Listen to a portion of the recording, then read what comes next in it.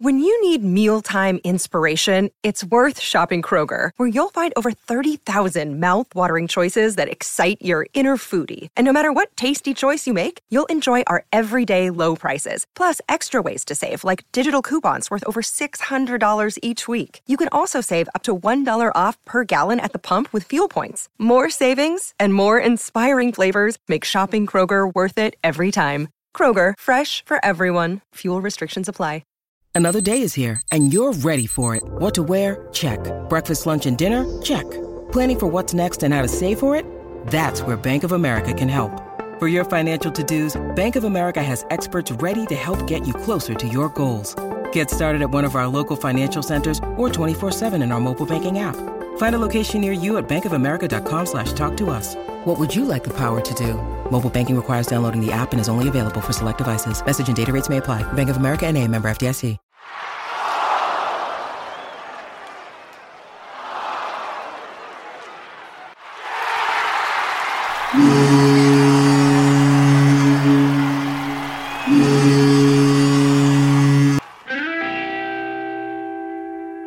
David Krejci draws Austin Watson. Now Heinen to McAvoy. He scores.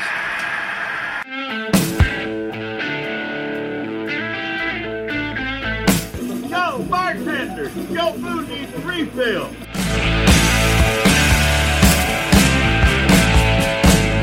And Hudobin makes the stop. Marchand ahead to Bergeron. Has Marchand busting down the middle. Scores!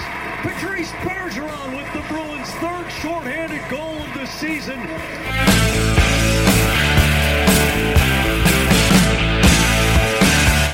Treat me right fucking now.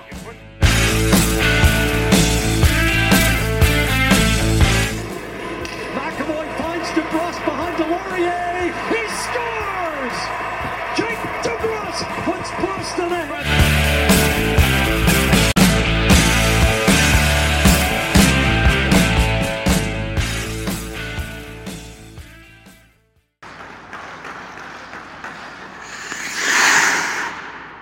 I'm drunk.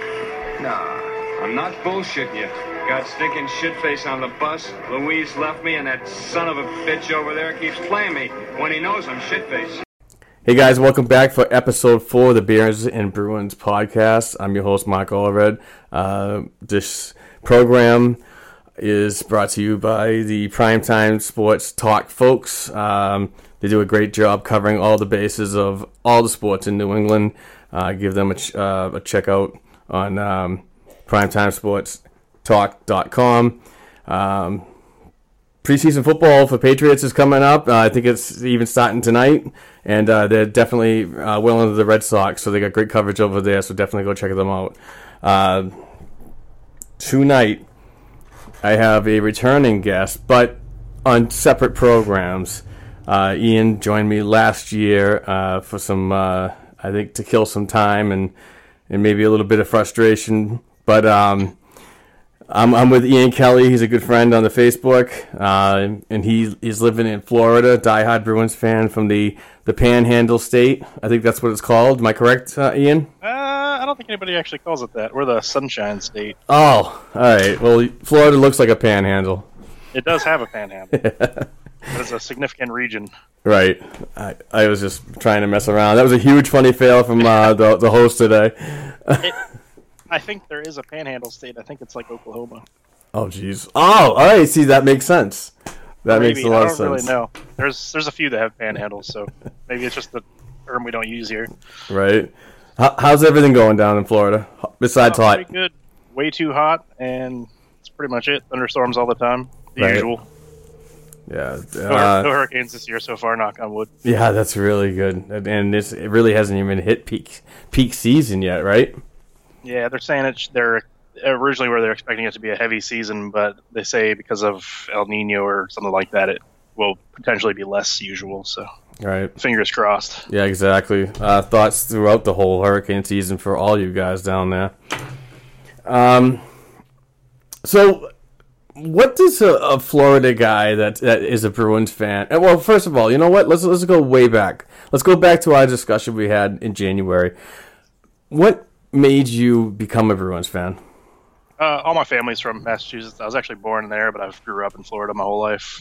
I actually wasn't into hockey for a long time, and then when my brother moved to Denver, he took me to an Avalanche game, and it was the most fun I'd ever had at a sports event. So I became a big hockey fan after that, and it was just much easier to follow Boston sports since I followed Boston for everything else.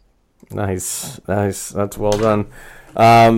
So, what gets you through the off season down in Florida? I'm still a big baseball fan, so I watch a lot of baseball during the hockey off season. So, not a junkie like me, and tries to find as much hockey as possible. No, although I did in the last podcast, I heard you saying about Australian League, and that sounds kind of interesting. I might have to check a couple of those out. It's on YouTube. They play during the weekend, so their start time out there, I think it's like 12 hours ahead, or maybe even more. But their start time is like 3 o'clock in the morning to us. Oh, jeez. So, but what they do is they stream on YouTube if you're up at 3 o'clock, but they also release the video 3 or 4 hours later. Oh, that's cool. So basically, in the morning. Yeah. So basically, as I'm having my coffee, I watch one of those games, and I'll just bust out a Bruins article, just to and then damn, the day's already over. So that's how I get my fix. That's cool. I do play a lot of hockey on PlayStation 2 when I got the time. So. Nice. I actually want to get back into that. I still have the PlayStation 3. I haven't updated to the 4 yet, but I do want to get back into games. That probably gets the off season. It goes by pretty fast. Yeah, most definitely. What do you think about the moves, the Bruins, or the lack thereof? Are you pleased with them at all? I like the moves that we did make. They weren't splashy moves. I didn't really want us to make splashy moves. I was thinking too far forward when we were in on Tavares. I was kind of worried that we'd get him and then lose out on too many other guys because we couldn't afford to keep everybody. I mean, he definitely would have made us better in the short term, but long term, I was kind of worried about what might happen. Cap-wise. Yeah. Other than that, like John Moore, I thought was good. He's not too expensive. He's a guy that, say we did need to move in a couple years, he'd be easy to do so because of his contract not being crazy expensive. So I'm not really worried about the length of it. Yeah, that's a solid. I'm kind of with you, and I know I'm probably repeating myself, but I want to see a little consistency. You know what I mean? I mean, 112-point season last year was.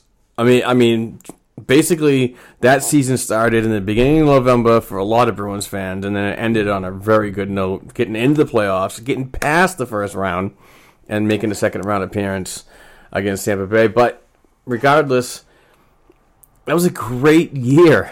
I had one of the greatest freaking times, in probably within the past 5 years. That year, most definitely. And even I just don't. All right, and I do get what fans are gravitating to. They're like, "Oh my God, we have pieces here to build for next season. Let's offload. Let's get let's do all these trades and everything." And I'm all for creative minds and everything, but that was one season. I want to get a little more consistency with these guys, and explore what they can actually do instead of just saying, "Well, now you're just a trade asset." Mm-hmm. Yeah, most definitely. I mean, especially like you said, last year was a whole lot of fun. I don't remember any games where at any point I was like, "Oh, we're out of this game. I might as well just turn it off." I've finished every one of them because they're all, even the games we lost, at least we're close enough to make it exciting still. Yeah, nail biting wins all year. Well, most of the season. But just the way this team came together when one guy went down. They said it in the locker room during interviews. It's that one man up mentality. And they did it very well. And they didn't have to do it by going out and getting another guy or signing a free agent. They did it within the organization properly. And Jake DeBrusk is a perfect example about that. And I hate the fact that he's being talked about in so many trade rumors now, because after a season like he did, a rookie season, that's pretty much what sets the value on any trade market right now. You want our best player? Well, we want your best asset. Yep, which is understandable. You can't blame anybody for asking that, but I'd be too worried to move him at this point. Yeah, he's just too Unless young. you're getting something really, really good in return, which you better be. If you can't, if you don't see, his is just an opinion. If you don't see the productivity that he did last year for the next 2 years of his entry level deal, or one more year, then I'd have a little bit of concern, and that would probably be the time. And he's young enough. I mean, Christ, if he's like 23 or something like that. My math's not very good, but right around that age, you still can move him for a decent return. Oh, absolutely. And he's still not even sniffing his prime yet, so he really only should move up and get better as long as he appears to have the work ethic to make sure that happens. So. Exactly. So, and with the size of his father, I'm definitely sure that he could bulk up a little bit more too. You know. Yeah. So. Which he seems strong for his size. If he got any bigger, he'd be a beast out there. Exactly. That was what I was most surprised about his game last year, is he wasn't afraid to throw the body around. I wasn't expecting that out of a young guy like him right away. Yep. He was throwing himself in the corners. And that's something interesting that you just bring up. I really didn't see that game a lot in the beginning of his first year in the American Hockey League. But he seemingly just fit right into that type of role, and I think it was just the more coaching he was getting from, I can't remember the coach's name now. This is nice. Down in Providence, or Providence. I got Kevin Dean on the mind, but he's not the coach there anymore. And I'm thinking Pandolfo, but I don't think that's not. No, he's up in the NHL. This is terrible. But anyway, just the way he played down there, and it goes along with because the year that the Providence Bruins were having, because of the year that the NHL Bruins were having. They were so injured that everybody from the NHL to the East Coast Hockey League were all shifting. So Providence was basically, you weren't seeing a solid lineup. But when everybody came together, beginning of December, maybe the midway point, closer to the holidays of that particular year, everybody started to gel and get some chemistry together, and they started really playing well. And then they marched right into the playoffs and went to the conference final, which they got blown away by Syracuse. But regardless, that's when his game came in. When he saw everybody was buying in, I didn't know he was trying. He was still giving 100%, but when everybody else was buying in, you saw his game escalate just immensely. Yeah, there's a lot of guys to emulate that game off of too on the team. Oh, sure. Guys like Backus, who've been doing that their whole career, so it kind of helps when you see everybody else on the team doing that. You want to get it on the action as well. Interesting. Good segue right there, because I'm just doing this stuff on the fly, so bear with me. But the Backus conversation has been brought up a lot lately. Where are you on that? I mean, do you see both sides of the coin? If you can move him, you can move him, or if you keep him for the leadership and toughness that he can bring, while you're trying to insert younger players for the next couple seasons? Because I believe he's still under contract for 3 more years. Yeah, I am right kind of in the middle of that. I love the guy. I love his effort. He obviously is a huge benefit having that veteran leadership. I'm not a huge fan of the contract. I try not to pay attention to it during the season. It's not really my concern, as long as he's playing the game as hard as what he always does. However, if there's an opportunity to move him to make space for somebody else, I would not be against doing that either. You know what I mean? He's the kind of guy I feel like other teams, younger teams especially, would be interested in at some point. Yeah. So maybe if we had to package him along with somebody else to move him, make room for somebody else, I wouldn't be totally against it. But I'm also happy with what he brings. I know last year he didn't have the best year, but he was injured for a couple of decent stretches. I think he was like half a point per game, which isn't terrible for a guy his age on the third line. It's pretty decent, I think. And that was his first year, right? I think this is the second year too. It was very similar production, just with less games, so it looked worse. Nice. I like the guy. I really do. I like what he brings. What I really do is I look at the bench, and I when he goes off, he's always communicating. Whether the body language tells you that the player accepts it or rejects it. You know what's funny, and I hate talking out of school, but when he used to talk to like Frank Vetrano, I think Frank kind of blew him off a couple of times on the bench. Like, maybe he was just having a really bad game that particular time. Mm-hmm. But Backus was like tapping him on the shoulder, like, hey, and he kind of like, I know, and he kind of looked down the ice, like didn't want to accept the, the criticism. But, he does give it on the bench. He's always there talking and so on, Yeah. I think Vetrano specifically was in his own head too much. I think he put so much pressure on himself he just couldn't be the player he is. Yeah, we were talking about that not too long ago. I think it was with Brian from the Ride the Pine podcast. Those guys do a great job, by the way, and I highly recommend you listen. Do you listen to those guys? I think I've checked them out once after your recommendation, but before that I had not. Subscribe, listen, and enjoy, my friend. They are very good and they're very funny. Don't have the kids around. That's my suggestion. I mean, it's not to get off topic, but it's just a refreshing podcast to go from. And I'm not saying what we do is terrible, but I like going on with those guys. I can like break out a little bit because I try to keep the the F-bombs absolutely zero on our Sunday program because we try to show a little bit of professionalism that everybody can listen to. This program right here, I don't fucking care. And I hope you're not offended by that, but if you drop an F-bomb, that's fine. I don't care, but not offended by the least, I can assure you. Perfect. Because this is, I mean, it means a lot for me to be relaxed with a fan, and I think that by not restricting them on what they really want to feel. I love Brian and everything, but he on his program he goes above and beyond, in my opinion. But I still love the guy. He's a great dude. And I'll have him on again, and I'll even put more explicit labels on it. But I will still have that guy back because he's a good guy to talk to, and those guys do they know their hockey. Him and his co-pilot Paul do a great job. So, I'm way off topic tonight. No problem. Hey, you know what is good topic though is beer. Always good topic. I know, and it's the cornerstone of this show, and I seem to always forget talking about it. But I got my regular porch rocker. It's the summertime, folks. I will change probably in the spring to something different, but. Ian, what are you partaking in tonight? I got two separate things here. I have both local breweries here. I enjoy the local stuff.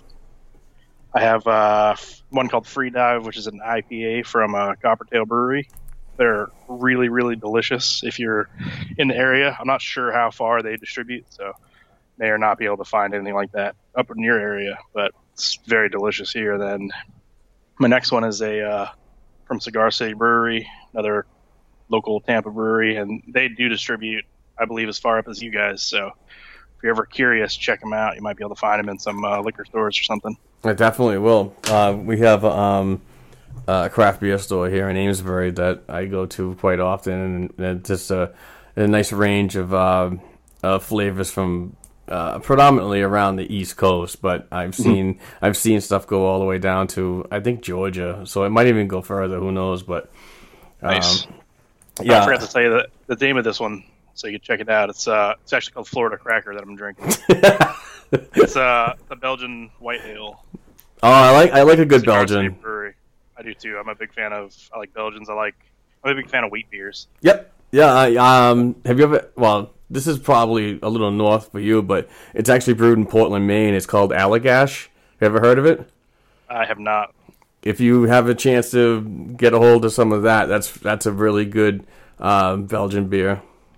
Sounds good. My favorite beer is probably from Coppertail, but they don't sell it in stores. It's only at the place. It's called Wheat Stroke, and it's absolutely delicious. Nice. Yeah, I'm a big IPA fan.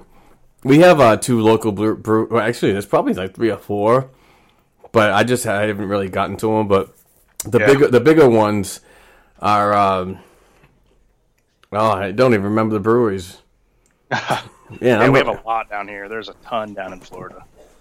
Yeah, well, that's what one of our teammates, Thomas Nystrom, he's one of the administrators on the on the podcast and website team, was down in Tennessee for a while, and that's all he said was there are breweries everywhere, and that's probably one of the reasons why he got into the business when he came back up to the Connecticut area. Yeah, that's cool. Yeah, there's a ton in Denver too. I think it's just a big exploding market, microbreweries. So. Yep, sure is. Yeah, Beowulf Brewery and Amesbury are really good, and Sylvaticus is another great brewery in town here, and they do a tremendous job. They sell the 4-packs, but for $16 you get 4 beers that are good size freaking cans, and the tall boys. Yeah, some of them are freaking like 9.3s. Yeah. I mean, I get 3.5 down, and I'm practically on my freaking studio floor. But no, it's very good stuff. I'm a big fan of the craft beers, but when it comes to programs like this, I don't want to pass out at the wheel here. Yeah, probably not be a good idea. Right. Be like, hey, Mark, you there? You there, buddy? Somebody sends me a fucking phone call on my iPhone to wake my ass up. You have an 8-hour podcast with 6 hours of story. Yeah, exactly. That ought to get the ratings really good. Yeah, most definitely. What are your expectations for 2018-19? Kind of like you said, consistency. I'd like to see some of our young guys develop a little bit more, assuming they're all still in the system and not traded away at some point. I have an inkling that somebody like Heinen or Bjork will get traded. Not that I want them to, but just to free up a spot and kind of maybe get something else that we might need. My biggest thought right now is I'm worried about that right wing on either first or second line, depending on where they put Pasternak, because all the guys that they are rumored to get slotted in are all left shot guys, which they can play the off wing, but you usually expect them to get a right hand shot on that right side. So I've been thinking about that almost constantly, who they're going to plug in over there. But I'd like to see, obviously, make the playoffs as a given. That's a requirement. I'd love to see us get past the second round this time. I don't think it's a cup or bust year yet. I don't think we're at that point. I think we still got time to keep pushing up and up. But yeah, as long as we give competitive effort, we can make it past that second round. That'd be great. Yeah, I'm with you. I mean, any progression to, in the next level or beyond that's just going to be a bonus. And like I've said so many times on either this show or the Black and Gold Hockey Podcast that when you get a structure like this, when you're Don Sweeney, you're sitting in his chair and you're making all the decisions and you're drafting these young players and you're pretty much replenishing the prospect pool and developing well and building a winner. It takes a lot more time than just a year. And I like I said so many times before, I believe in patience. So like I said, I'm not a rah-rah guy. I don't call a cup during the beginning of the year or mid-season if they're playing well. I want to see them make it and see how far they go with it. Because, it's an 82-game gap in between the start of the season and the playoffs, as you're well aware of, that this still has to be done. It still has to be chemistry made. You still have to be, feel good about each other and feel good about the goal that you commit to on a yearly basis. And, even though that goal in the locker room and so on is the Stanley Cup, the realistic of everything is let's just take a step at a time and reevaluate after that. Because you're a professional organization. These are the things you have to do. And panicking, in my opinion, is just not something you do on a regular in situations like this. You could be the best team in the league. You could have the most awesome players anyone else has, or you could be the worst team in the league. You still have to have that competitive edge.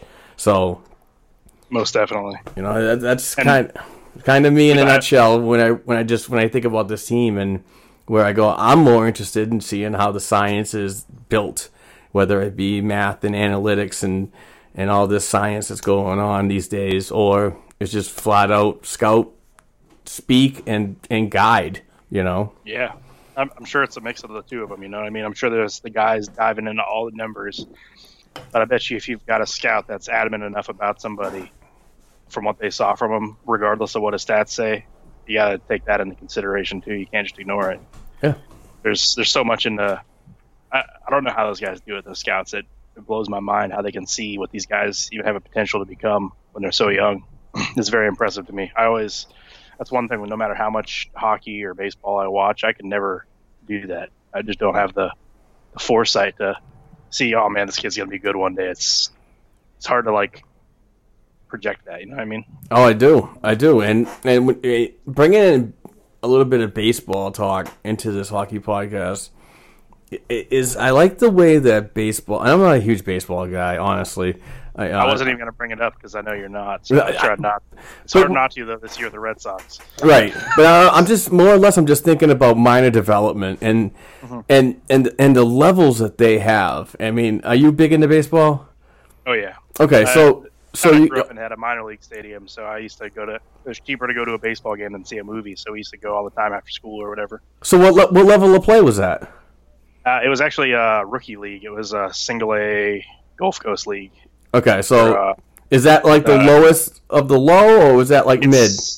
It's like the second lowest one out of like the 6 different. So there's like entry level, and then there's that, and then there's like double, single, triple. Yeah, then single. Then there's high single. Wow. And then there's double and triple. There's so many levels for baseball. It's crazy. So there's like 6 or 7, right? Yeah, I think it's 5 or 6. Yeah. So that's still. I mean, hockey's got. Are those considered pro leagues?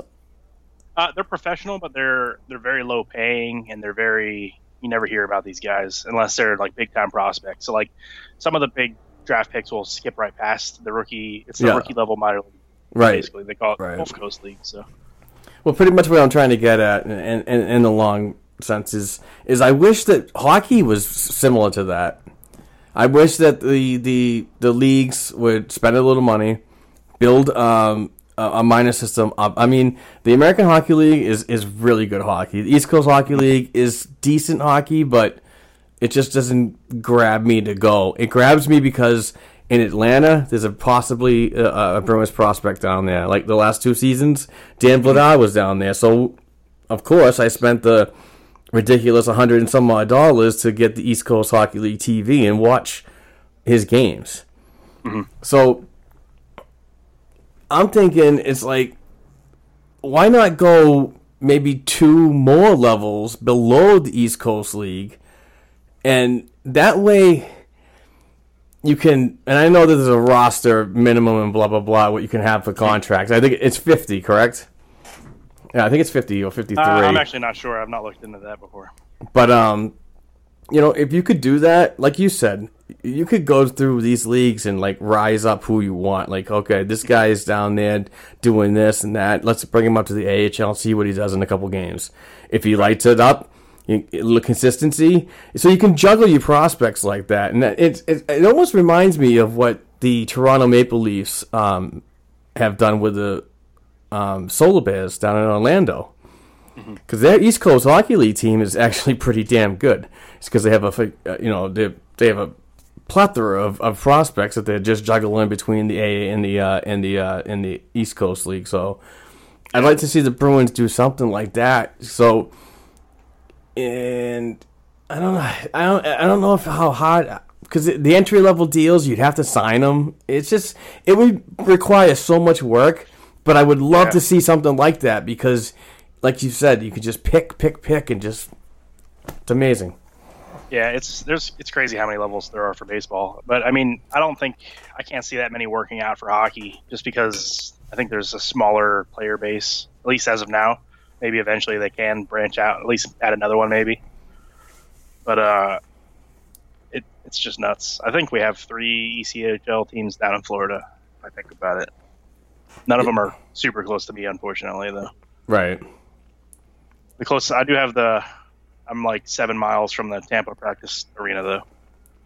Yeah, how was that? How was that in May? It's not bad. For the most part, the Tampa fans I have run into here have been pretty awesome. I think they're a much better fan base than the Panthers, for instance. I grew up on the East Coast, so that was like the closer team, and you never saw people in Panthers gear ever anywhere. You didn't see bumper stickers, you didn't see anything. But over here, you see a lot of that. You see Lightning guys getting repped year-round. Even after they just lose, people don't hide their stuff. They're still big-time supporters over here. I was pretty impressed with that, actually, when I moved here. I was pretty surprised. See, that's interesting. It's cool. Well, from what I read and I researched, that the Sunrise Arena is predominantly funded, and they do a profit sharing with all their tenants. So now, do they have the Miami Heat? No, actually, Miami Heat play somewhere else. I think last I checked, it's just hockey there, and then like events. They do a lot of like concerts and stuff like that. Yeah, it's huge for concerts. I heard it was like one of the world leaders in arena like ticket sales. Yeah, and it's a pretty nice arena. I like going there. The BB&T Center. Yep, when I go to hockey games when the Bruins come to town, I actually usually drive down there and go. Oh, that's awesome! I bet your tickets are available. Tickets are dirt cheap, like embarrassingly cheap. Where do you sit? Like, I usually sit in the upper bowl just because I'm cheap. Well, how much is a cheap? How much is a cheap seat up there? $15. Oh my God, are you serious? Yeah, I think last year I went to a game with my friend. He lives down there, so it's convenient. I usually go stay at his place, so we both go to a game or whatever. I think I spent $9 per ticket. That's terrible. It was. Even if the Bruins were really bad, a balcony seat would still be like $50 or $60 up here. And I feel bad for the Panthers. They're not a bad team. They're fun to watch. They're always fun to watch. Even when they're not a good team, they're always fun to watch. Right. But Florida fans for sports in general are just not really that great. Florida's a huge football state. Oh, yeah. You have so many college teams and everything. We have so many sports teams here. It's insane. So I don't know if it's not just hockey. They're just as bad as baseball. Over here at the Tampa Bay Rays, they never have anybody at their stinking stadium, and it sucks. I feel bad for them. Yeah, they're actually trying to move the stadium because part of the problem is the stadium's actually in St. Pete, and driving over to St. Pete to see a game's awful. Really? But the Lightning do sell well, and they're in downtown, which is where they want to move the baseball stadium. So I don't think it's going to happen. But I love going to Lightning games. They're fun. They definitely draw a crowd there. Tickets can be pretty expensive compared to what I'm used to. Obviously down here, they're probably cheap compared to Boston still. But I think to sit up top, it's still almost $40 here versus $15 down in Sunrise. So jeez, it's a big difference. Well, regardless of ticket prices, wherever you are in Florida, what do you think about the Atlantic Division? It's what everybody else has done. Like for instance, the Tampa Bay Lightning. The Panthers have made some moves. Obviously, they could be a little better than they were last year. They could be that fringe playoff team. But then Buffalo, and then Toronto. I think Buffalo definitely lucked out with getting Skinner. I think that's a huge upgrade for them. But I'm still not worried about them, to be honest with you. It's Buffalo. They're one of those teams that they always play you tough, but at the end of the day, they never seem to get anywhere. Yep. I don't have a problem with that. Need to have at least a couple easy guys in the division, right? Exactly. Florida, Florida I'm more worried about than a lot of people are. Florida finished the year off last year really good. Yeah, they went on a nice little run. I was at that game where they beat us towards the end of the season, and I was bummed. Was that Luongo's 1,000th game?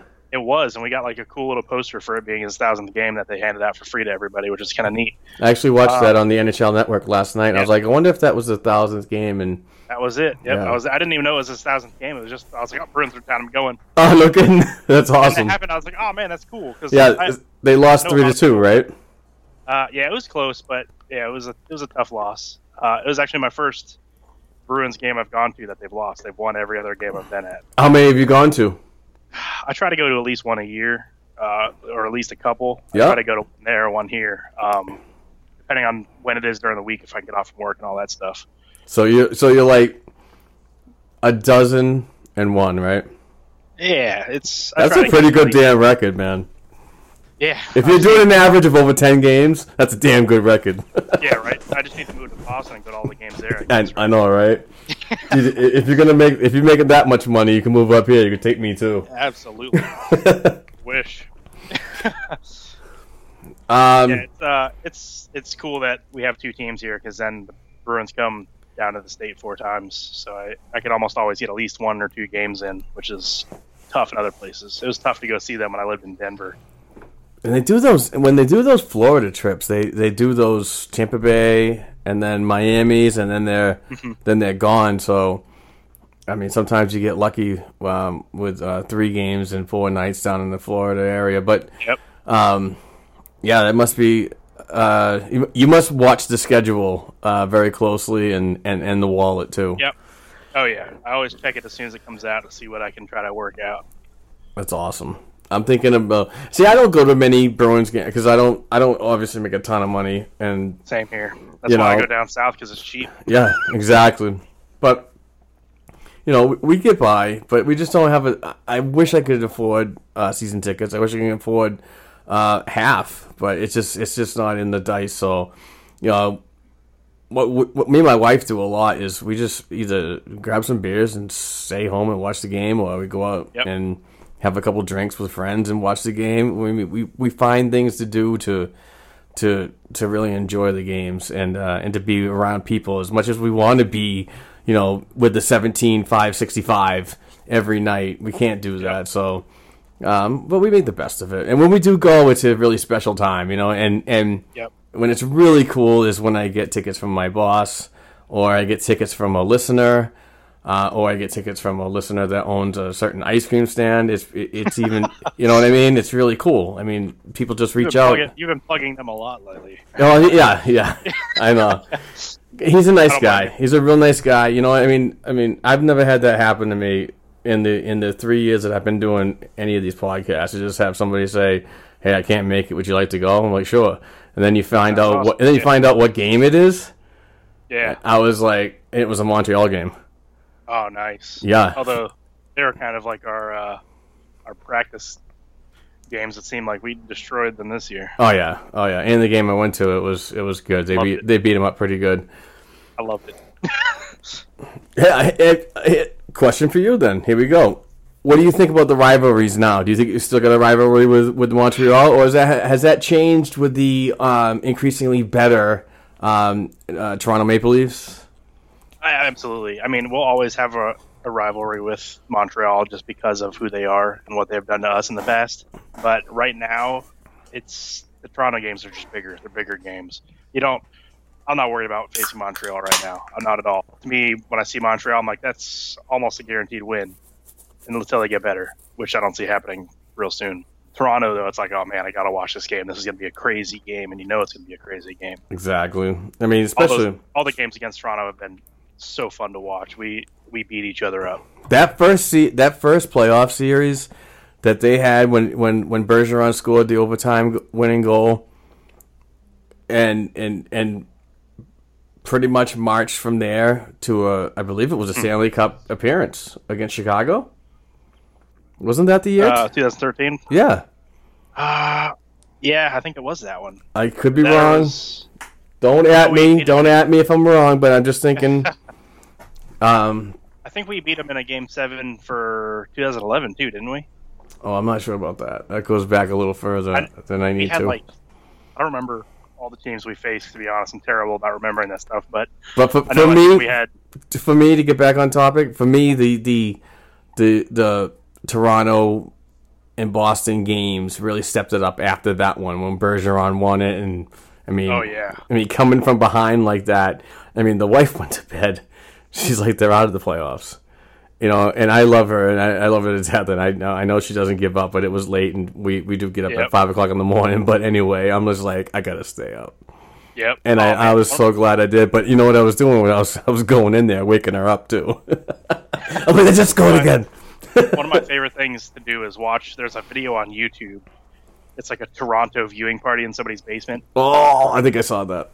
Oh my god! And they're like cheering and celebrating at like 4-1 when we were down. Yeah. And then like every goal, the first goal, they're like, no big deal, we're still up 2. And then another goal, and you start seeing them like there's a little bit of worry on their face, and then they tie it, and they're like, oh my god, are you kidding me? Yeah. And then they score the game-winning goal, and they just freak out. They lose it. It's just so fun to watch that. I love it. It's one of my favorite things of all time. Every time, If you're ever feeling down in the dumps, look up that video. It's amazing. You know, every time the Bruins play the Maple Leafs and the Bruins win, fortunately, especially in the playoffs and those views like you're talking about. One view of my favorite is when they do the outside with the big screens and so on. So I keep saying this. So when they pan out and watch everybody holding their hands to their mouths and they're chewing their fingernails and so on, and then Bergeron scored and you just see their face, I love the thought that I can hear Court Lalonde, co-host of the Black and Gold Hockey Podcast, going, "Ha ha!" The only voice in Toronto is Court's. That's hilarious. Yeah, you see all these solemn looks, and all of a sudden in the background, in the crowd, you hear them. Oh God, I feel for that guy, man. I really do. I mean, he said that this in the past discussions. He said that there's classy Maple Leafs fans and there's just outright asses. So that's every fan base. I know, but I've had compliments from people at stadiums saying I've been the best Bruins fan they've ever met when I'm at their barn. Yeah, but at the same time, I've had people down south throw ice at me just because I'm wearing a Bruins jersey. So. Oh, really? And then we kicked the crap out of him, and it was great. That was fun. I love it. I was hot though. I'll admit, I was not happy. I was like, I'm gonna knock this guy out. Yeah. I don't appreciate people throwing shit at me either. It was uncalled for. I was like, dude, I'm not even being a jerk over here. I try to be respectful when I'm in these other stadiums. I know it's their hometown. I'm not gonna rub it in their face if I'm beating them. Yeah. But don't throw stuff at me, because then I'll rub it in your face. Yeah, exactly. I was like, it's too bad your team doesn't play as good as you throw ice, buddy. Jesus. What else can we talk about? I'm curious. So who do you think is going to be our right winger on the right side for either Krejci or Bergeron's line, depending on where Pastrnak sits at? We've hit on this a lot recently, just in small segments. But I'll talk. I'm willing to talk again. I really, really think that it would be beneficial for Pastrnak to drop down to that second line with Krejci and DeBrusk. I fully agree with you. But you might not agree with who I'm thinking about could see some time on the first line. I'll give you a chance. Let's hear it. I think it could be Heinen. I don't have a problem with Heinen. I love Heinen. I think he's great. I think he did taper off towards the end of the year a bit. He's my gut. In no professional opinion from me at all. It's just spitballing and going off of. I like Joey Mack. I think he's a good writer. He writes for The Athletic, and he wrote a very interesting article. It wasn't even related to the shift, but in the comments, I was reading the comments, and he was just going down saying that he believes Heinen could get a really serious chance. Whether he stays there, it's up to him. I really hope he doesn't do that 12 games where he had no points in his first 12 NHL games and then get sent down. I hope that doesn't happen. But I mean, if he gets some consistency, I like what he brought to the table last year and in the playoffs. I think he could be a good fit there for Berge and Marshy.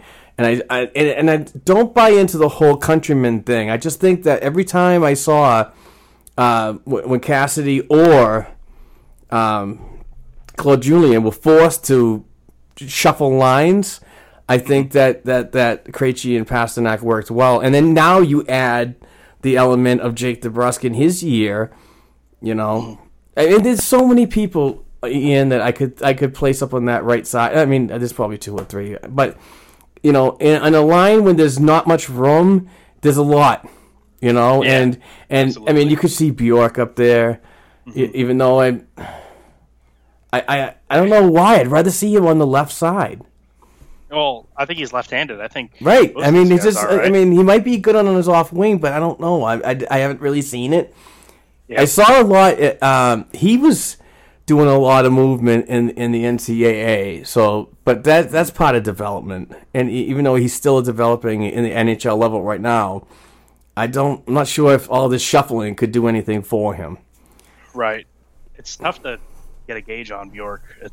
We didn't see enough of him to know what he's really going to bring. You know, it's that unfortunate injury to the shoulder last year is kind of like I don't really want to throw him into the fire, so to speak, and throw him up on that line.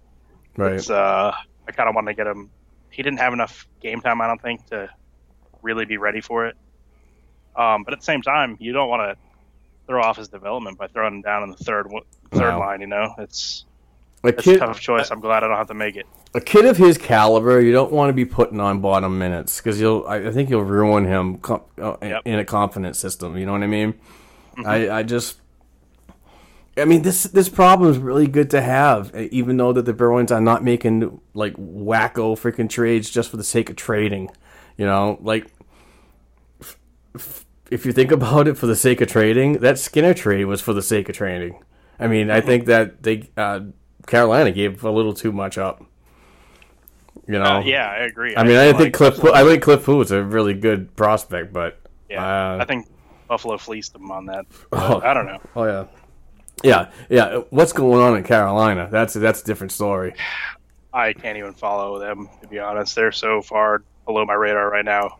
It's crazy. I mean, it's almost like they're doing this, and I'm spitballing. I'm air quoting whatever. But I read a lot and I watch a lot, but.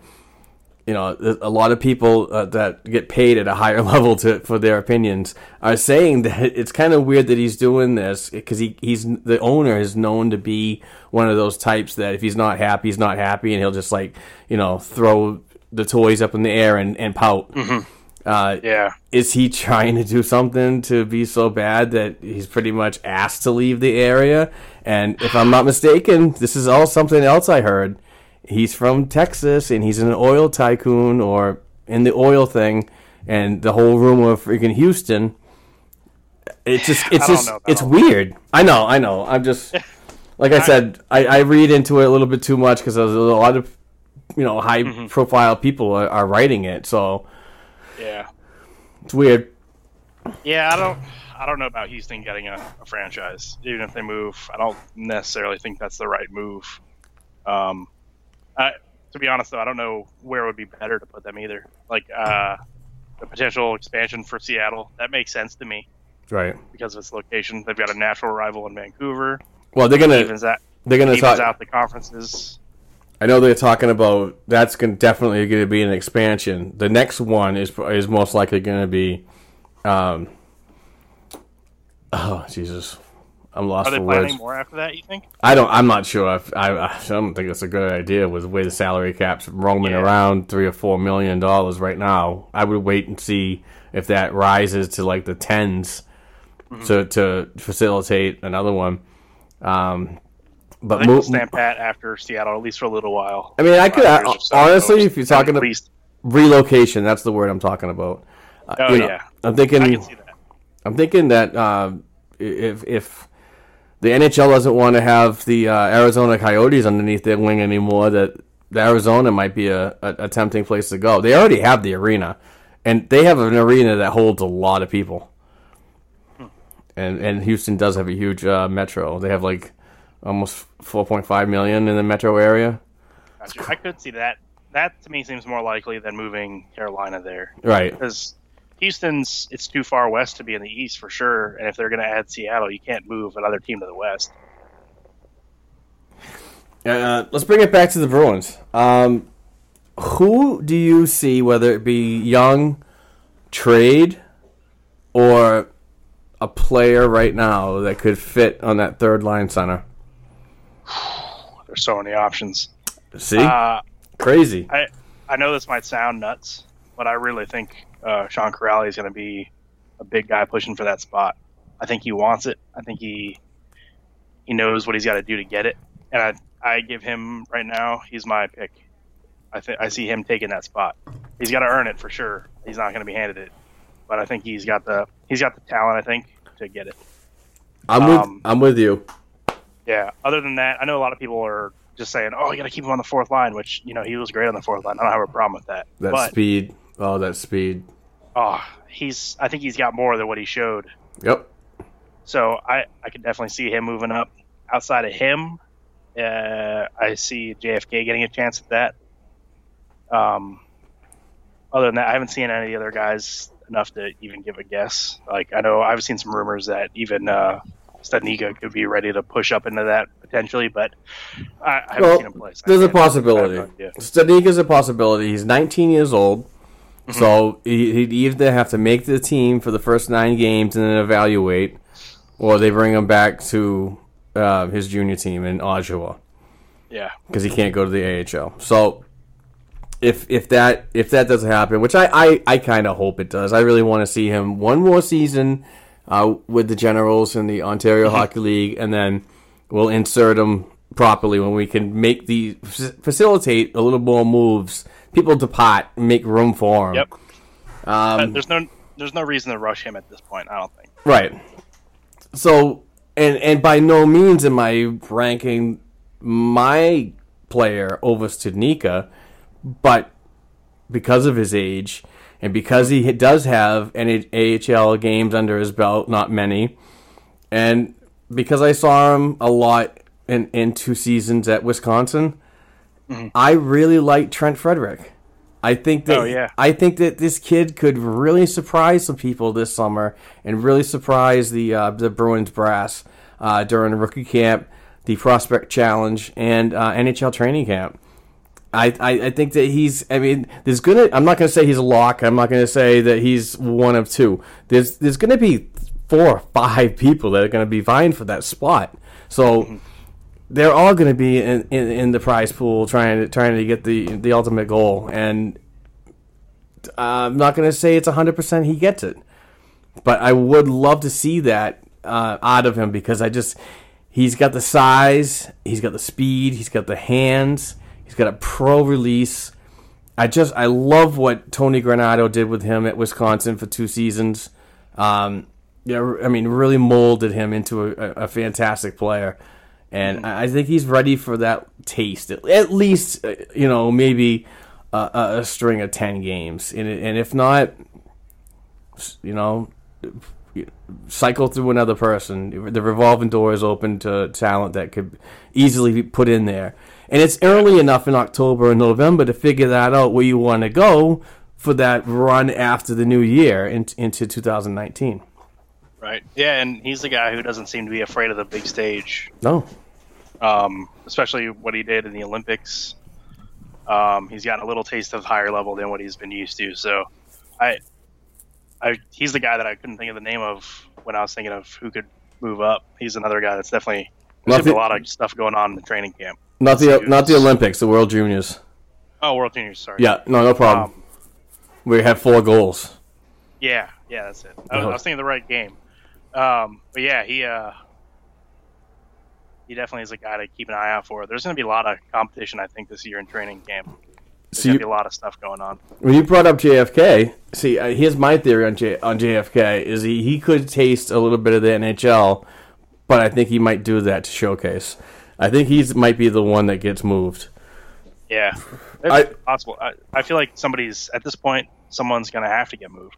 And to me, it makes sense. When you look at CapFriendly.com, he's got one, and by no means am I downgrading this player or discrediting him at all as a prospect. He is a fantastic player. There's a reason why they call him the mini Bergeron, and I know I've said this in the previous podcast, but I just think that he might be that value chip, that might be that leverage that could bring a right winger that we need here, that we can sign for a long term.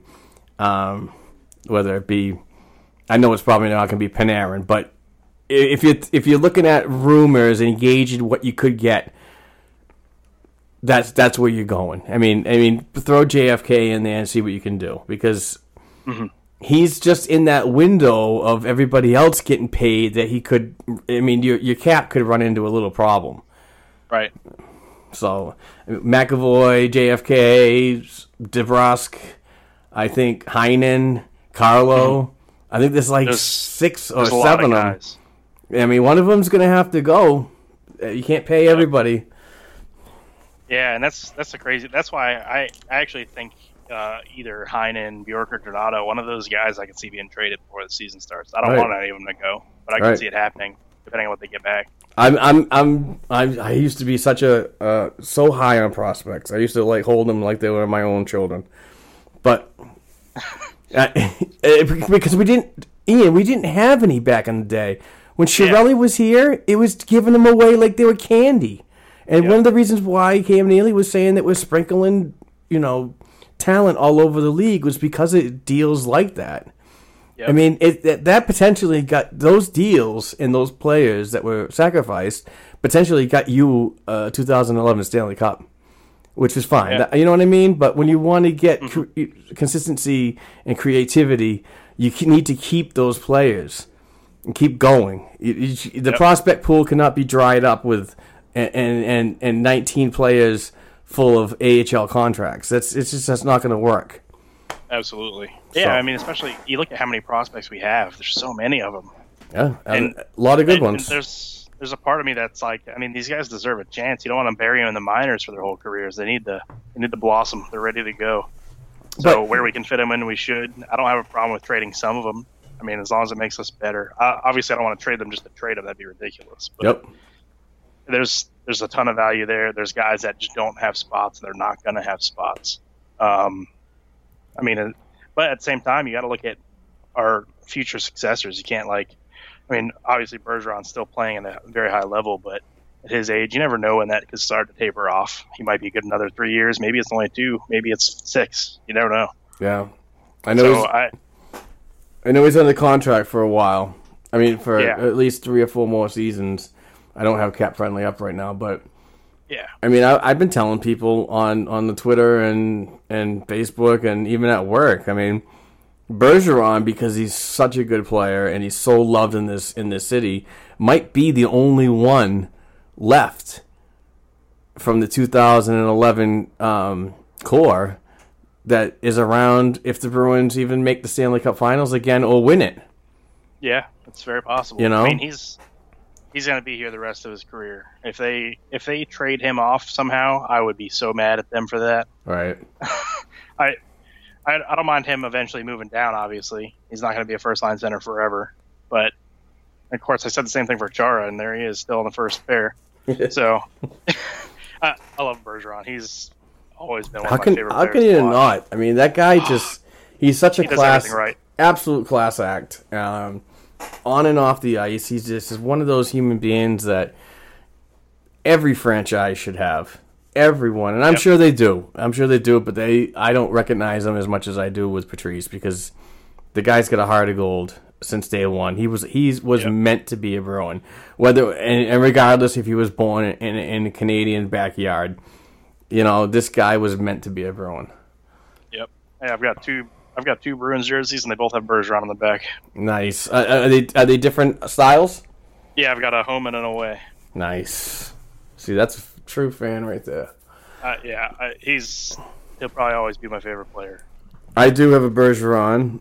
I bought myself and the wife one, but I also have my Rask, and I bought Courtney a Sagan one, and then shortly after he got traded, so figures, right? That was like $300 that was wasted, but yeah.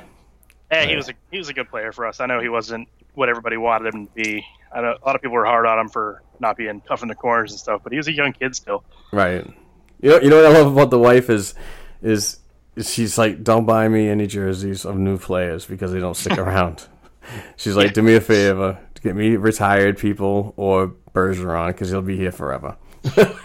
I'm like, deal. Another guy I could see here being forever is Marchand. Oh yeah. He's a pain in the ass, but he's my pain in the ass. Yeah, exactly, and he's a great player. He's a phenomenal player. So crafty, so skilled. I mean, the guy can stop on a dime, and I mean his puck possession numbers are just absolutely crazy. And when him and Bergeron are together at any time, you never know what could happen. It doesn't matter if it's shorthanded. So crazy how they can find each other. They always can do something. You can't look away when those guys are on the ice. You can't even blink when those guys are on the ice. What do you think the goaltending is going to be like this year? Do you think Tukes is going to be?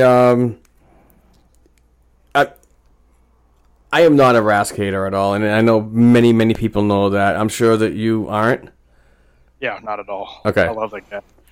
I do too. Big fan. Always been a big fan, even though he wasn't even a Bruin. I was a big fan of Rask when he was still in the Toronto Maple Leafs, over in Europe as their property. So, my scouting for him, or my evaluation for him, started when he was immediately drafted by the Maple Leafs. So it was very exciting for him to come here, especially for Andrew Raycroft. Oh my God, that was amazing. Best trades the Bruins have ever made. Right. I usually want to jump out my window in anger, but I wanted to jump out my window in happiness when I saw that. I was like, this is amazing. But his buddy is going away. Hudobin is gone. Hudobin was a funny guy. He was a locker room guy. Obviously, things just didn't work out, and immediately the Bruins wanted to go in a different direction. Yep. Now, do you think that this could do something to his confidence? Do you think that Rask might be that prima donna that, oh, you took my buddy away, we'll see what we'll do. We'll see, kind of. I don't know. I don't want to go that way, but do you think that it could be a confidence, not a confidence builder, having Halak back him up? I don't think it's going to hurt. Rask is too much of a professional to let something like that stop him. You know what I mean? He's had plenty of different backups. Rask is going to go out there and do his job. I know he's had a couple of years where he wasn't as good as people expect out of him, but you got to remember those couple of years, our defense wasn't as good as we were used to either. Exactly. We went from having one of the best defenses, then all of a sudden we didn't, and it was a big change. It took a little getting used to. This year, our defense is getting better, and no surprise, Rask's numbers overall started getting better as well. Is it? Ian, let me interrupt you really quick. Yeah, isn't it funny how we talk about the trends of scoring and scoring is up, defense is down? Yeah. Isn't it weird that when the defense is really bad, the team's like scoring, but when the scoring is really bad, the defense is the best in the league? Yeah, it's weird how that seems to happen. We can't find that sweet spot sometimes. It's so messed up. It's like, oh my God. I go through the stats on NHL.com and a few other websites, and I look at that roller coaster. I'm like, what the hell? And you can still see all the players that are still involved in those years. It's like they really didn't change. But anyway, back to your point. It's very strange. Yeah, I feel like now that the defense is improving again, it kind of went past that lull that it had. Rask numbers and all of our goalies' numbers are going up. There's so much. I hate judging a goalie based on their save percentage and stuff like that. There's so many more things to pay attention to. Look at the quality of the chances, stuff like that. Yeah, sometimes you might only get 20 shots, but maybe they're 20 quality shots versus 40 crappy shots from the outside. Right. It's really tough. Goalie's the hardest one to judge. A lot of times people love Khudobin because he's always making these crazy diving stops, and you don't see Tuukka doing that. But he's in position; he doesn't need to do crazy diving stops. Yeah, that's why Tuukka is like 6'3", 6'4". Yeah, and Hudobin's 5'10". Yep, I mean he definitely had his struggles early in the year. No one can deny that. He wouldn't deny that.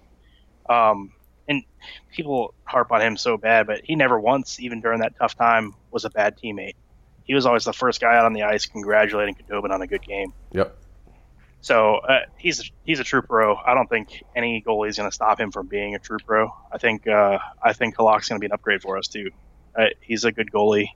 He's very overworked with the Islanders, and I think his numbers suffer because of that. And I think with a better defense in front of him, he's going to be a lot better. That's what I was going to say. I mean, you had an Islanders defense with Boychuk that was pretty much not there at all last season. Yeah. They really didn't have anybody step up on that defense to really show him or to prove that he could be a better goaltender. Even though that I don't believe in stuff like that, you know what I mean? I think you should play your game to the best of your ability. Never mind how others are doing it. Even though it's a team, I believe in the individual effort, you know. But yeah, I think that Halak can come in here and possibly do the same thing that that Hudobin did too. And I know I said this before, but if Halak is allowed the leash to go 3 or 4 or 5 games in a little stretch, if Tuukka's not playing well, you let him go, because I believe that that Rask really benefited from being, knocked down a peg or two. Oh yeah, most definitely. I mean, and that set him off to that year from November to the end of the year. That was just 35 and 5. Mm-hmm. He went, I believe. Don't quote me on the numbers, but that was that's ridiculous. That was an unbelievable run. That was insane to watch, and he was making all the routine saves and then extra, doing some crazy diving saves when he had to. He did so much. He had a few behind the back stick saves this year. Love those. Incredible. Love those. You look at those and you're like, how did he do that? How is that even humanly possible? How can anybody twist? I know. Focus on the puck still. It blows my mind. Yeah, it should be I've interesting. always been a big Rask fan, but he definitely, in the beginning of the year, he was rough. There was a couple of games he was tough to watch, but he straightened it out. Yep. Just like any other player does, if you're every player's got those times. They struggle. They struggle. Yeah. Like I was telling Anastasia last week when she was on the program. I used to be a drummer, so they used to blame shit on me all the time because that's where it went. I'm the last line of defense as in a band. Rask is the last line of defense in an NHL roster. So shit flows downhill. I was a goalie on a soccer team as a kid. As a backup goalie, I should say. I was not the main guy. And I played in one game for the season, and I let in the tying goal. And that feeling I never want to feel again. I never played goal again.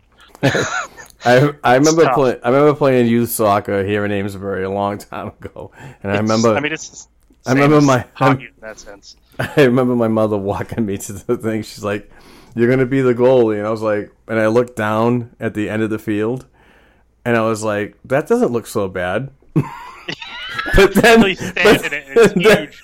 then I started walking, and I'm like, "Oh shit!" I get closer and closer, and I'm like, "What do I do now?" Yeah, that was. I never want that feeling again. I could never be a goalie in hockey or anything. There's just so much pressure. Yeah. Oh, hey, I'll tell you something. Especially when a guy's in and alone on you, and you've got no one else to help you. That's just you and him. I know. There's just such a helpless feeling. I can't imagine doing that as a career. I'd give anything to have it back. I mean, I didn't play professional hockey, but if I could play net again, oh, I'd love it. My knees and back are toast. Yeah, I can imagine. But that's from playing for like 30 years in 3 different leagues.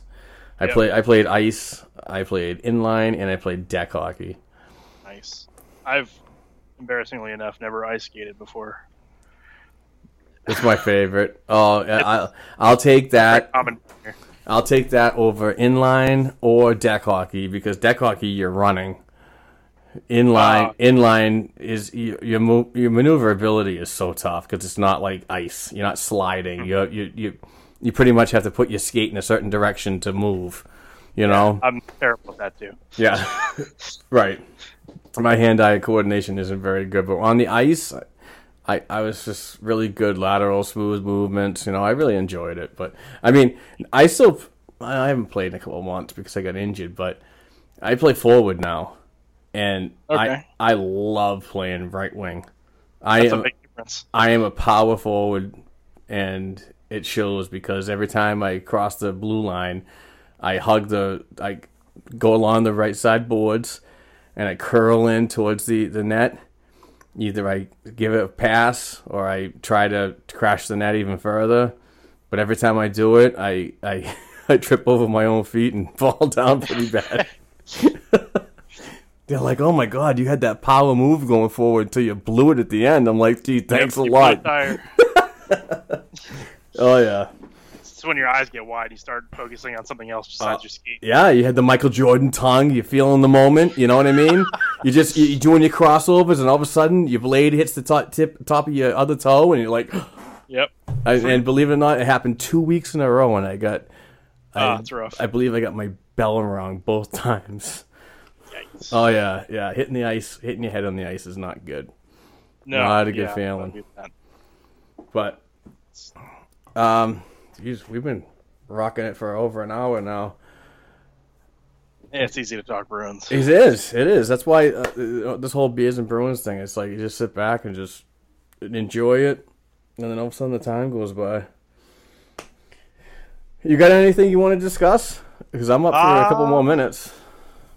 Other than that, so what do you think of our fourth line going to be? Let's assume that Corrali gets that third line center. Do you think it's going to be Achari, Wagner? Who else do you see on that line? Honestly, now that the Bruins have Wagner in the plans, I think that he's definitely going to be on that fourth line. And I think he's going to bring a lot of speed. I saw a lot of videos that were timing him on the ability of speed, like Connor McDavid. I mean, he's got that kind of caliber. I'm not the hands. The hand he definitely doesn't have, but he does have the legs. I think he could be that intimidator, not in a fighting sense, but that guy that can ruin your afternoon by laying a big hit and taking the friggin' puck away from you. I think he's going to definitely be on the fourth line. My whole thing is, me and the prospects, is if they didn't bring on Wagner, I really wanted to see Ryan Fitzgerald get that spot. Mm-hmm. But apparently that might have to wait another year. So with Wagner here for at least 2 more years, I think it's going to be the fourth line right wing. So that would mean, I would say Achari would be the fourth line center. Okay. And who else am I thinking of? Who could play left? I originally pictured those two with Anton Bleed was my first popped in my head. Yeah, I'm not a Bleed guy. No. I like him hitting like a truck. Oh yeah, I just pictured all three of those guys just absolutely demolishing people. Yeah, he ran over like Johnny Gaudreau. I'm trying to think who originally plays on that line now. Well, it was Schaller before he left. Yeah, I know, but oh shit! So I haven't even thought of this. Yeah. Yes, I stumped you. You did. With the whole Bleed thing, I'm like, damn. Now I got to think of who's actually on that line. Yeah, he's the guy that all the other guys are more, I feel like are more talented. Not to dump on him or anything. That sounds bad, but he's a guy who hits what you want. He seems to play hard. Maybe he doesn't have the skill to play there. Maybe a guy like Jordan Swords or something. I don't know if he's left-handed or right-handed. Oh, if it matters as much for fourth line. I liked him when he was up too. Yeah, he's fast. He's a little crafty, little forward. He's a tough guy too. He's right-handed, I guess. But he seemed responsible enough to play up there in the big club if there was a spot for him. He's got, and down in the AHL, he's a first line winger. Mm-hmm. I mean, he was the last time. That's right. He was with Dabrowski Dabrowski on the left side, Swartz on the right, and centering the line back then was I think it was JFK. So I mean, he's got that capability to really light it up, but in the AHL at least, in the NHL, more or less a third or fourth line, bottom six, but still, I mean, he signed a 2-year deal, so they believe in his depth presence that he could be an asset in the AHL with the younger players that are developing, and be that player if anything happens at the NHL that they can rely on. Which is never a bad thing. I love the middle guys. I mean, so many people say, "Oh, you drafted a 7th round player and he's not in the NHL yet." It's like, yeah, so but what? you still need sustainability in the middle of the organization. You know what I mean? It's just people don't get that. I mean, where would we be last year without the guys coming up to fill in? You know, we would have been toast. And even though those guys that came up and filled in most of the time didn't make anything happen in the playoffs, they at least made it to the first round. Mm-hmm. But you know, that's no here or there. But I don't know. That's weird. You got me on this left wing. I'm gonna have to send you a Facebook message later on and figure this out when I look at the roster. Yeah, if you look at the current guys, I don't see anything. You know, that's what I see. I mean, Solaric could be another guy that could be up there in that role. Yeah, I'd rather see him higher in the roster, I would too. though. He's another guy that I feel like we're gonna probably have to trade off or something Move. just because there's not going to be a spot for him, and might as well get something from him than just let him go for nothing. Here in Edmonton really likes him. Yeah, I always wanted him to succeed every time he came up, and then something always happened, some stupid little injury or something. It seemed like it was like, man, this guy can't catch a break. The other question I got is, what do you think? You think we'll see anything from Zach Senyshyn this year, or think he's still further out? I don't think so. I think he's going to be another year in the American Hockey League with a bigger role. I think with I think with the movement that could happen, whether it be Frederick, JFK, or Corrali on that third line, and like, you don't want Senyshyn to be a fourth line player. I'd rather have him. Not. I'd rather have him properly continue his develop in the AHL. But Jay Leach is the Providence Bruins head coach. Yeah, I looked it up earlier, but I didn't have a good time to. It's all right. It's all right. It just popped in my head. But I think Jay Leach is going to put him in a top six role on the right side and really let him spread his wings. Thing, huh? I want to say that, I mean, he's still a great prospect. Don't think he's a bust because he's a first round pick and hasn't made first round pick in 2015 and hasn't made it to the NHL yet. There's ways of doing things properly, and I think that if they could let him go and play his game, because the kid can skate, he's got great hands, not very physical. He is a player's player. He's not one of those all round players. All around player to me. Size on him too, though. He does, and he continues to build size, which is a good thing to know that he's working on bulking up and being that all around player while he's doing so. So I see him still a year out, as I do with Jakub Zboril, as I do with Jeremy Lauzon. You know, I mean, everybody's gonna get their opportunity sooner. You know, think about this. If Chara is gone after next season, which I hope so, not discrediting his career, I just think it's time to move on. Yeah. And McQuaid, I think it's time for McQuaid to move on too. I think we've had enough of this. You know, those are two roster spots right there that are going to be open for guys like Lauzon and Zboril. Maybe even a free agent signing at the end of next year when they have that cap space that they can go. The free agent class is so much better than this year. So I think if the Bruins don't do well, they should really target that class of players that are going to be looking for contracts. So, you know,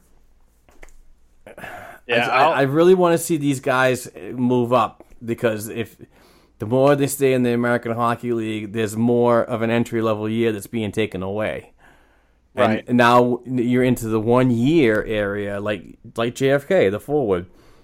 You know, he's going to be playing in his last year of his entry-level deal. This actually forces the team to either say, we're all in on JFK, even though he's got one professional game, or it's time to, like, explore an option that we have to move him and believe that he might have a better opportunity elsewhere, because, like you said earlier, this team is so full of freaking centers. Yeah, it seems like every guy we've got is a center. Exactly. So this might be the opportunity that you have to move a guy like JFK, because you have so many. And the Bruins have done this so many times. You've known, you know, as being a fan for such a long time, that this team breeds centers up the middle. It seems like every time I look at Cap Friendly and I want to see where they're going to actually land up, I'm like, the dude's a center. Yeah. That dude's a center. That dude's a center. It's like, what the... You know what? Just put center left wing. Center right wing. To see where they're going to fit in. It's like, well, they're not going to play center, so what is he, right-handed, left-handed? Where's he going to go? Exactly. And most of the players, like for instance, Donato. Donato, most of his career has been up the middle. And here's another example. Spooner. You saw what happened to Ryan Spooner. Yeah. He was bred a center. He was developed a center. Comes to the NHL, plays center, but then right wing. You know, it's just like there's just so much. I mean, sometimes it's a good thing, but sometimes it's a bad thing, because there's either roster casualties because there's no room, or there's cap casualties because there's no space to pay anybody. Oh yeah, I mean that was what happened to Spooner. He was finally looking like he was coming into his own. I thought this year he played really well before we traded him. He's finally using his speed to advantage and just blowing past defenses when he could, doing some creative things with the puck. But then we were going to lose him at the end of the year anyway. There was almost a guarantee for that. So all right, so here's my question to you about Ryan Spooner. If he was still a Bruin and he was RFA status right now with time to negotiate, would you have given him that money? No. Exactly. And that's exactly why I didn't have a problem with him trading him. I kind of wish we would have just hung on to him for the rest of the year. I wasn't a huge fan of the Rick Nash trade. Oh my God, no. Not anything against him. I didn't see it as an improvement over the team. Yeah, he's tougher in the corners and he does that kind of stuff, but I thought it kind of dropped our offense a little bit, to be honest with you. I was kind of pissed about that first round pick, by the way. Yeah, that too. The whole thing I wasn't a huge fan of. I work with a guy who's a Rangers fan, and he was like, have fun watching Rick Nash throw it right in the center of the goalie's chest or right at the boards. And sure enough, that's what he did most of the time. And it was just like, he had some good games for us, and it sucks that he got injured because he did have that big game in the playoffs. But when he's battling with these concussion syndromes, I think he was playing before he was ready to play again, just because he wanted to be. And you gotta love the guy's effort. He always gave it his all. You can't blame him for anything. So I didn't have a problem with him, but I wouldn't have done the trade personally. But I'm a couch GM. What can I say? I love those guys. Yeah, I mean, I really hope the best for him. I was really hoping that he'd come here and show that he really wanted to. I know he wanted to be here, but if circumstances happen. But I was more or less that I really wanted to be explosive here, earn that maybe 3-year extension, to kind of not a let's feel it out contract. That's a pretty much you're going to retire after this or maybe play one more year and do a tour or whatever. But I just thought that he had a lot more to offer, and I thought he would address that need that you brought up about on the right side, the size, the skill, and the experience. Right now on the right side, there's really not a lot of experience. So there's not, and I think if he was healthy, I'd offer him a contract, not at high money, but I'd give him another shot out there. He was a guy. He was great on the team. He did everything he was supposed to do. He just wasn't getting him in the goal, but that happens sometimes. It's not like he had a huge sample size with us. Right. And the guys he's playing with are only going to make him better than what he had in New York, I think. So, yeah, not everybody's not everybody on the line is gonna excel like when you play with Crosby, Malkin, or these crazy guys that Tavares that just make everybody better when you're standing next to them. You could just stand on the ice and you're like, oh my God, I feel great. Yeah, and I feel like Bergeron's one of those guys. Yeah, absolutely, better. Absolutely. Krejci used to be. He's probably a little bit further past his prime, maybe not age-wise, but skill-wise as Bergeron is, so he doesn't have quite the same impact that he used to. But he's still a quality guy out there. He's still a guy you want running your second line. But yeah, it's one of those things. I remember all this Panarin talk. When he first got traded to Columbus, I didn't think he was going to do anything for them. I thought he was absolutely a product of his system that he was in, but he proved me wrong. He was good there too. Yeah, but he's going to get ridiculous money. Yeah, and that's why I don't want to trade for him. If this was one of those years that's for real cup or bust, I'd say absolutely throw a bunch of prospects, get him, let's go for it. Right. But you only do that if you've got no window, and I think we do have a window. Oh yeah, sure. I mean, I believe that we're still in a 2 to 3, 2 to 5 window of getting there. Hope so, anyway. Absolutely. I think so as well. The only thing that I think we're going to need major upgrades for is I do think in the next couple of years we'll need some kind of replacement for David Krejci. All the things you read about Studnicka, he sounds like maybe he'll be that guy. Obviously, it's way too soon to know. Right. But I could see him needing to be replaced in the next couple of years for sure. Well, yeah, Studnicka might be that guy. Fingers crossed that we've got that guy already in the system. That'd be I know. perfect. He's so good. So good. If not, I do think we've got the prospects to make a trade to get that kind of guy. So I'm not too concerned about it. Sweeney's done, I think, a really good job so far. I think he'll continue to. I think he's got his eyes in the right spot. Yeah. I'm not one of those guys that, Kovalchuk went to LA, Sweeney sucks. Oh, Tavares. I know. Tavares went to the Toronto Maple Leafs. What is he doing? Or Skinner to Buffalo. Oh my God, I hate this GM. I was never big on Skinner either. I know he's a good player, but I didn't really care about getting him. And Kovalchuk, what's it been, 5 years since he's been in the NHL? Yeah. He's a selfish player. He's a selfish player. Yeah, you have no idea what he's going to do, and he's already proven once that he's going to quit on his team the first chance that he's not happy with anything. Exactly. So I don't want that guy on my team. He's not going to be good for us. Maybe he'll have a good year. Maybe he won't. Maybe he'll go back to the KHL in a week. I don't know. It's LA's problem. Yeah, exactly. I was so relieved when I saw that he signed. I remember reading the headline, Kovalchuk signs. I was like, oh, God. And it was like LA. I was like, oh, thank God. I did not want him at all. I do like that Sweeney met with him, Yeah, you got to explore all options. You know what I mean? Absolutely. You can't. Like I said a couple podcasts ago, that the opportunity to sit with John Tavares is a learning thing for this Bruins organization. Scott Bradley, head scout, Don Sweeney,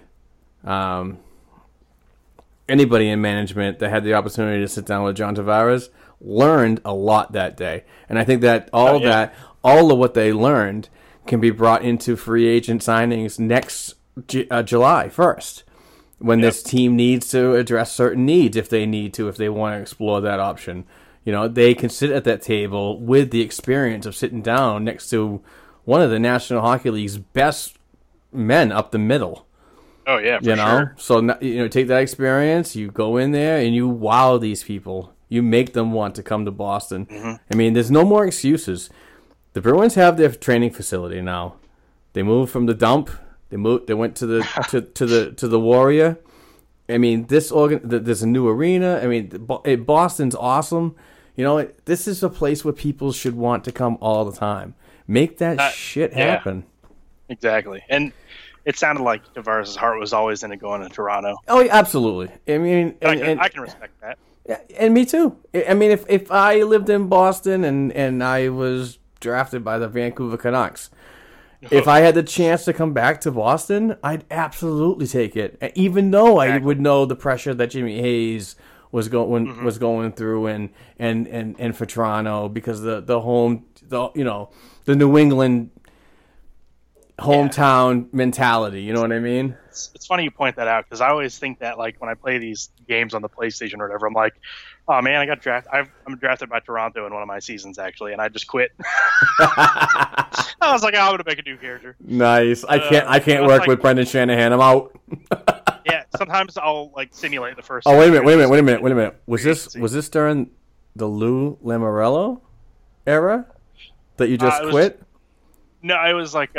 Did you not think that your agent would have leverage on Loophole Lou? I just didn't want to be in that blue uniform. Okay. I was like, oh God, I can't help them win. Yeah, and it's like I always think about that. It's like I would absolutely want to play for Bruins, Red Sox, whatever it is. I like Boston for all the sports. So it's like I would absolutely give them a discount to play for them too. I wouldn't tell them that. I would make it seem like I'm any other guy. Right. And then I want $1 million a year with a $5 million bonus. Yeah, who cares? Whatever. Once you get past a couple millions that these guys make, it's like, do I really need more money than that? Exactly. I don't know. But I've never been in that situation. You can't blame a guy for wanting what he's worth either. Yeah, no kidding. Well, Ian, we've talked for an hour and a half. I can't believe that it actually went by that fast. Always a pleasure. Hopefully it was entertaining. Most definitely. I hope to have you on again when there's a lot more going on and we can really dive into some more stuff. So if you're available, I'd love to have you back. Yeah, no problem. Next time I'll make sure I have more beer. I ran out like 45 minutes ago. I'm nervous. I still got half of one. I brought 3 up to the office. I only had 2, so. The wife won't allow me to have a refrigerator up here yet. She's like, actually, she's like, when the podcast and the website stop paying really good, then you can have the refrigerator. I'm like, okay, I guess I'm walking. Are you on Twitter at all? I have one, but honestly, I never go on it. Okay. Maybe once every 4 months. Well, you can. I'm on Facebook for the most part. I'm in go on Black and Gold Bruins page. Yeah, that's our page, baby. Woo! I'm one of the admins on one of the pages. I don't know if it's the same one. Nice. Well, his name is Ian Kelly. He's a longtime Bruins fan from the Sunshine State. See? I knew I'd get it. Yeah, there you go. Got it. Give him a follow on Facebook if you'd like, and we'll definitely have you back on. Ian, thank you so much for the time tonight and your willingness to do this with a couple of days' notice. Hey, anytime, man. It's I'm really free.